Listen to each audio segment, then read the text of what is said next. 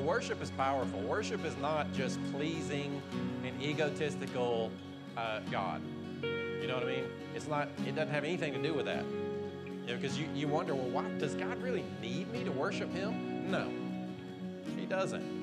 You know what God needs from you is that He needs you to be receptive to Him so He can live through you.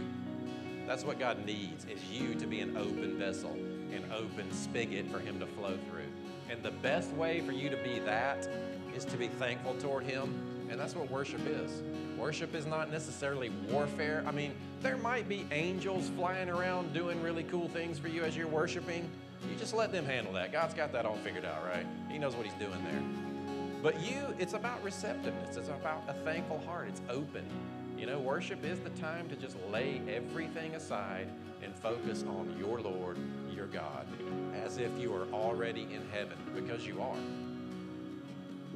In the message portion of this after worship, I want to talk about the idea that, we're not the type of people that are trying to step out of this world into heaven. We are heaven's citizens stepping out of heaven into this world. You belong there. Your birthright is there. That's where your home is. That's where your spirit is. That's where who you really are is. And it's not a distant place. It's a realm. It's right here. You're in that place now. You are connected in that place now, and it affects everything that you do. You with me? Does everybody have a communion cup?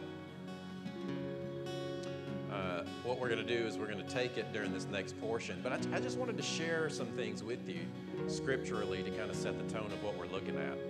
Let's look at Isaiah 53, and we're just going to go through verse 4 and 10, 4 through 10. This was written, 700 years before Jesus.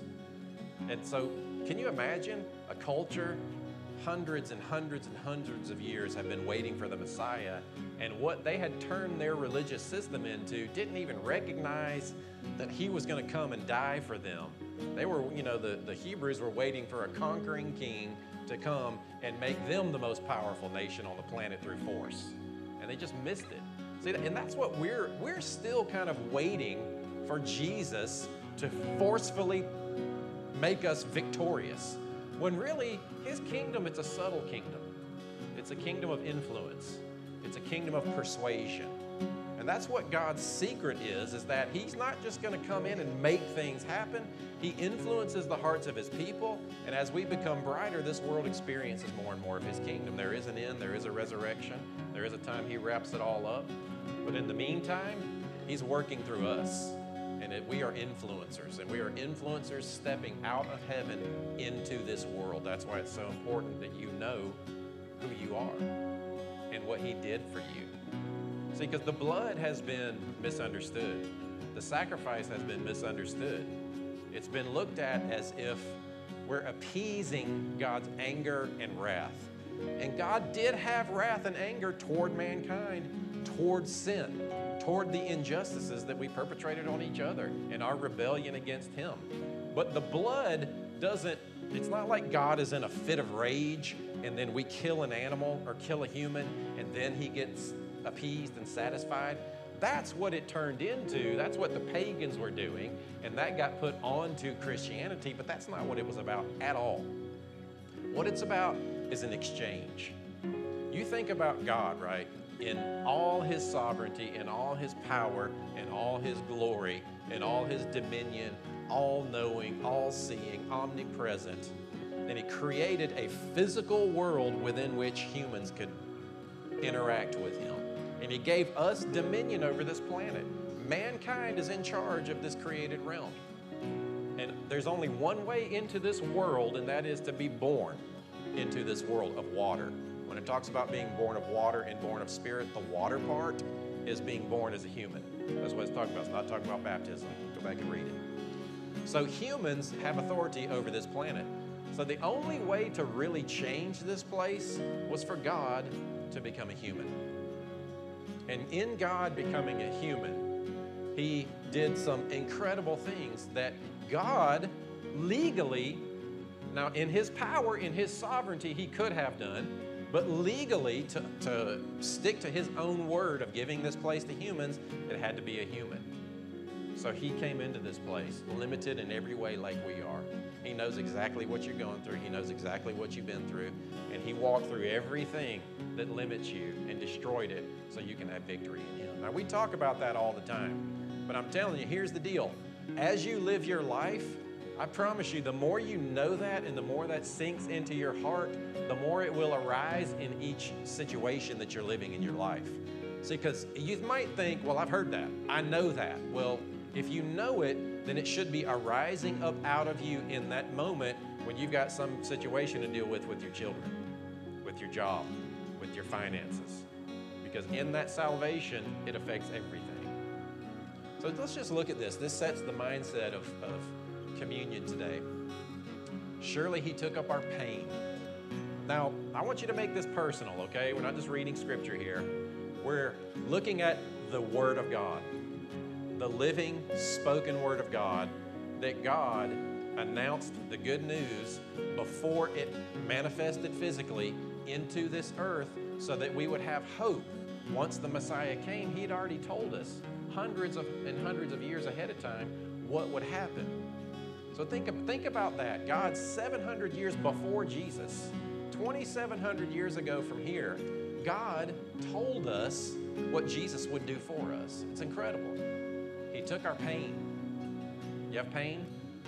It might be self-inflicted pain, but he can take that too. Amen? Most of our pain is self-inflicted. And bore our suffering. Wait a minute, I thought God wanted me to suffer. Not necessarily. God will call you to minister to the world. And if in your following that calling you experience suffering, that may be the suffering that God has for you. But not suffering for you to have some type of glory out of it because he needs you to suffer. We considered him punished by God, stricken by him, and afflicted. But he was pierced for our transgressions. See, that's that pagan reference. Go back to verse 4 again. He's setting right the mindset that God doesn't need a blood sacrifice, but there does need to be an exchanging of life. So even still today, people are afraid of God. It's like they look at Jesus and they say, he's cool, God I'm scared of. But he says, look, it wasn't necessarily God. There is punishment in the breaking of the law and setting that right. There is justice. But the primary motivation for God executing this sacrifice in Christ was not punishment. It was atonement. So next verse. Verse 5.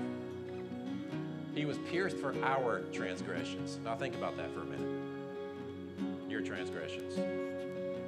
If you were to go before God and have to account for everything that you did or have ever done in this life, not really toward him, it is toward him, but toward other people, toward yourself, how would that go? Think about that. And then Jesus steps into that place. I'll take it. I'll take it for them. He was crushed for our iniquities. The punishment that brought us peace was on him, and by his wounds we are healed. We, like sheep, have gone astray. Each of us have turned to our own way, and the Lord has laid on him the iniquity of us all.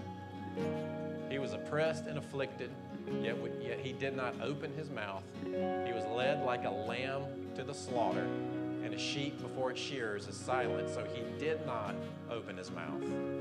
He knew what he was going to do. By oppression and judgment he was taken away. Yet who of his generation protested? For he was cut off from the land of the living. That means he passed into the grave. He passed into Hades. Not hell, not the eternal lake of fire, but the abode of the wicked, that where you should have gone after death. He passed into that place and was there, cut off from God. It says he left the land of the living.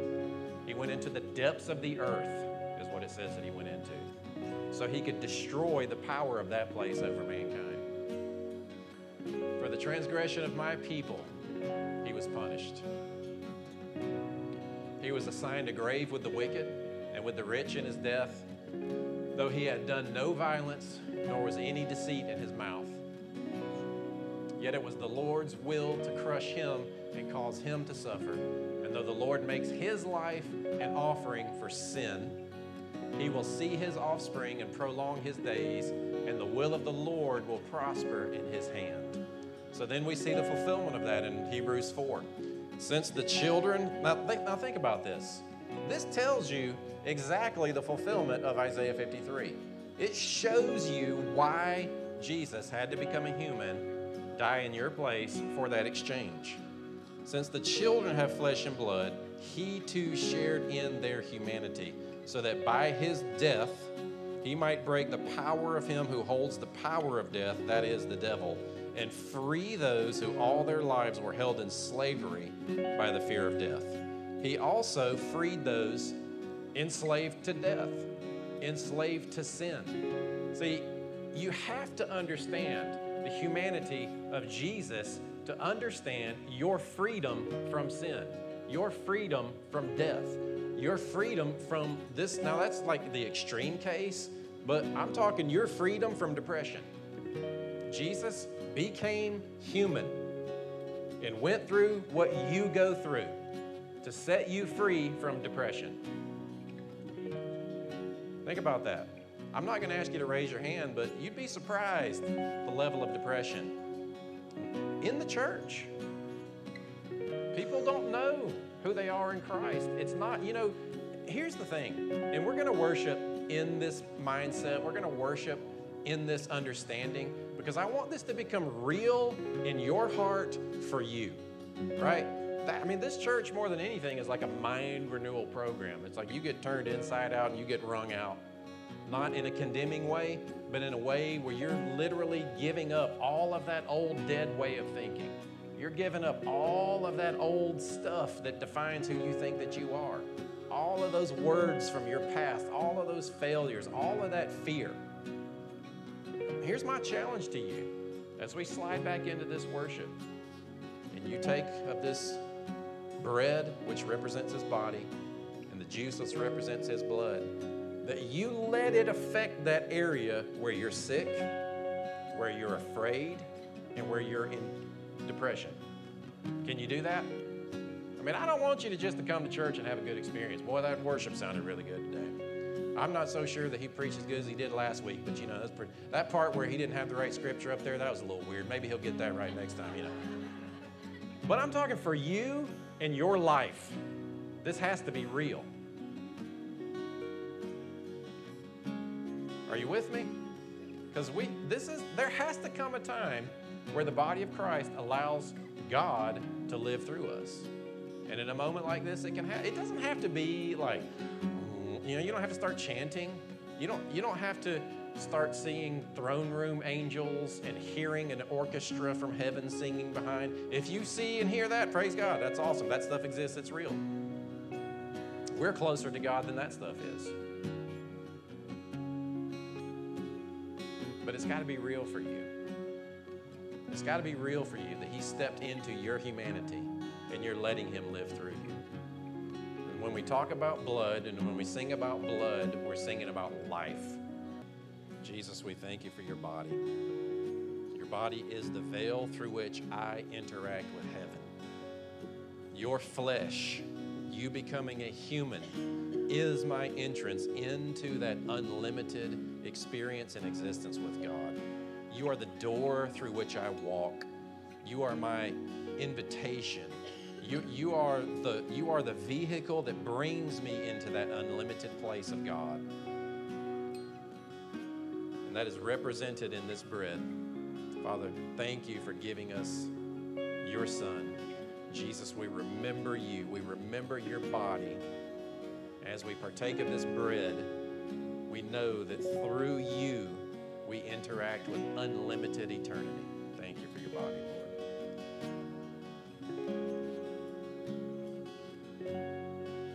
And because we're connected to you, we have your life flowing through us. That's what your blood represents. The life is in the blood. Eternal spiritual life came to us through Christ. And we remember that. Jesus, we thank you for your obedience to the death of the cross.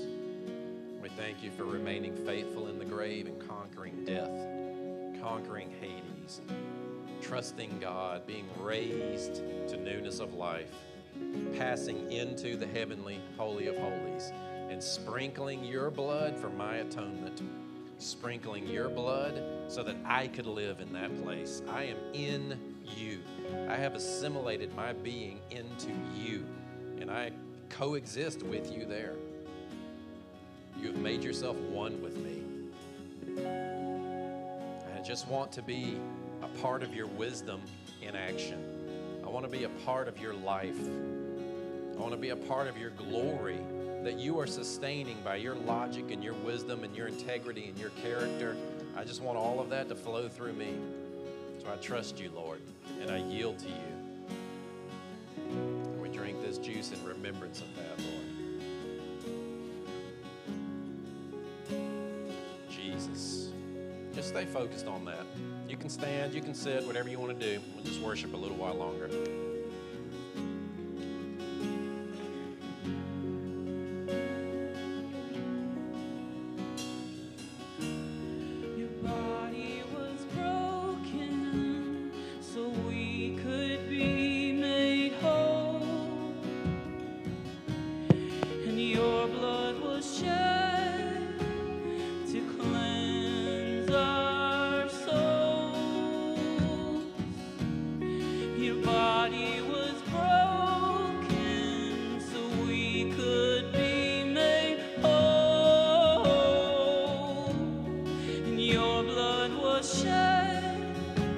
to cleanse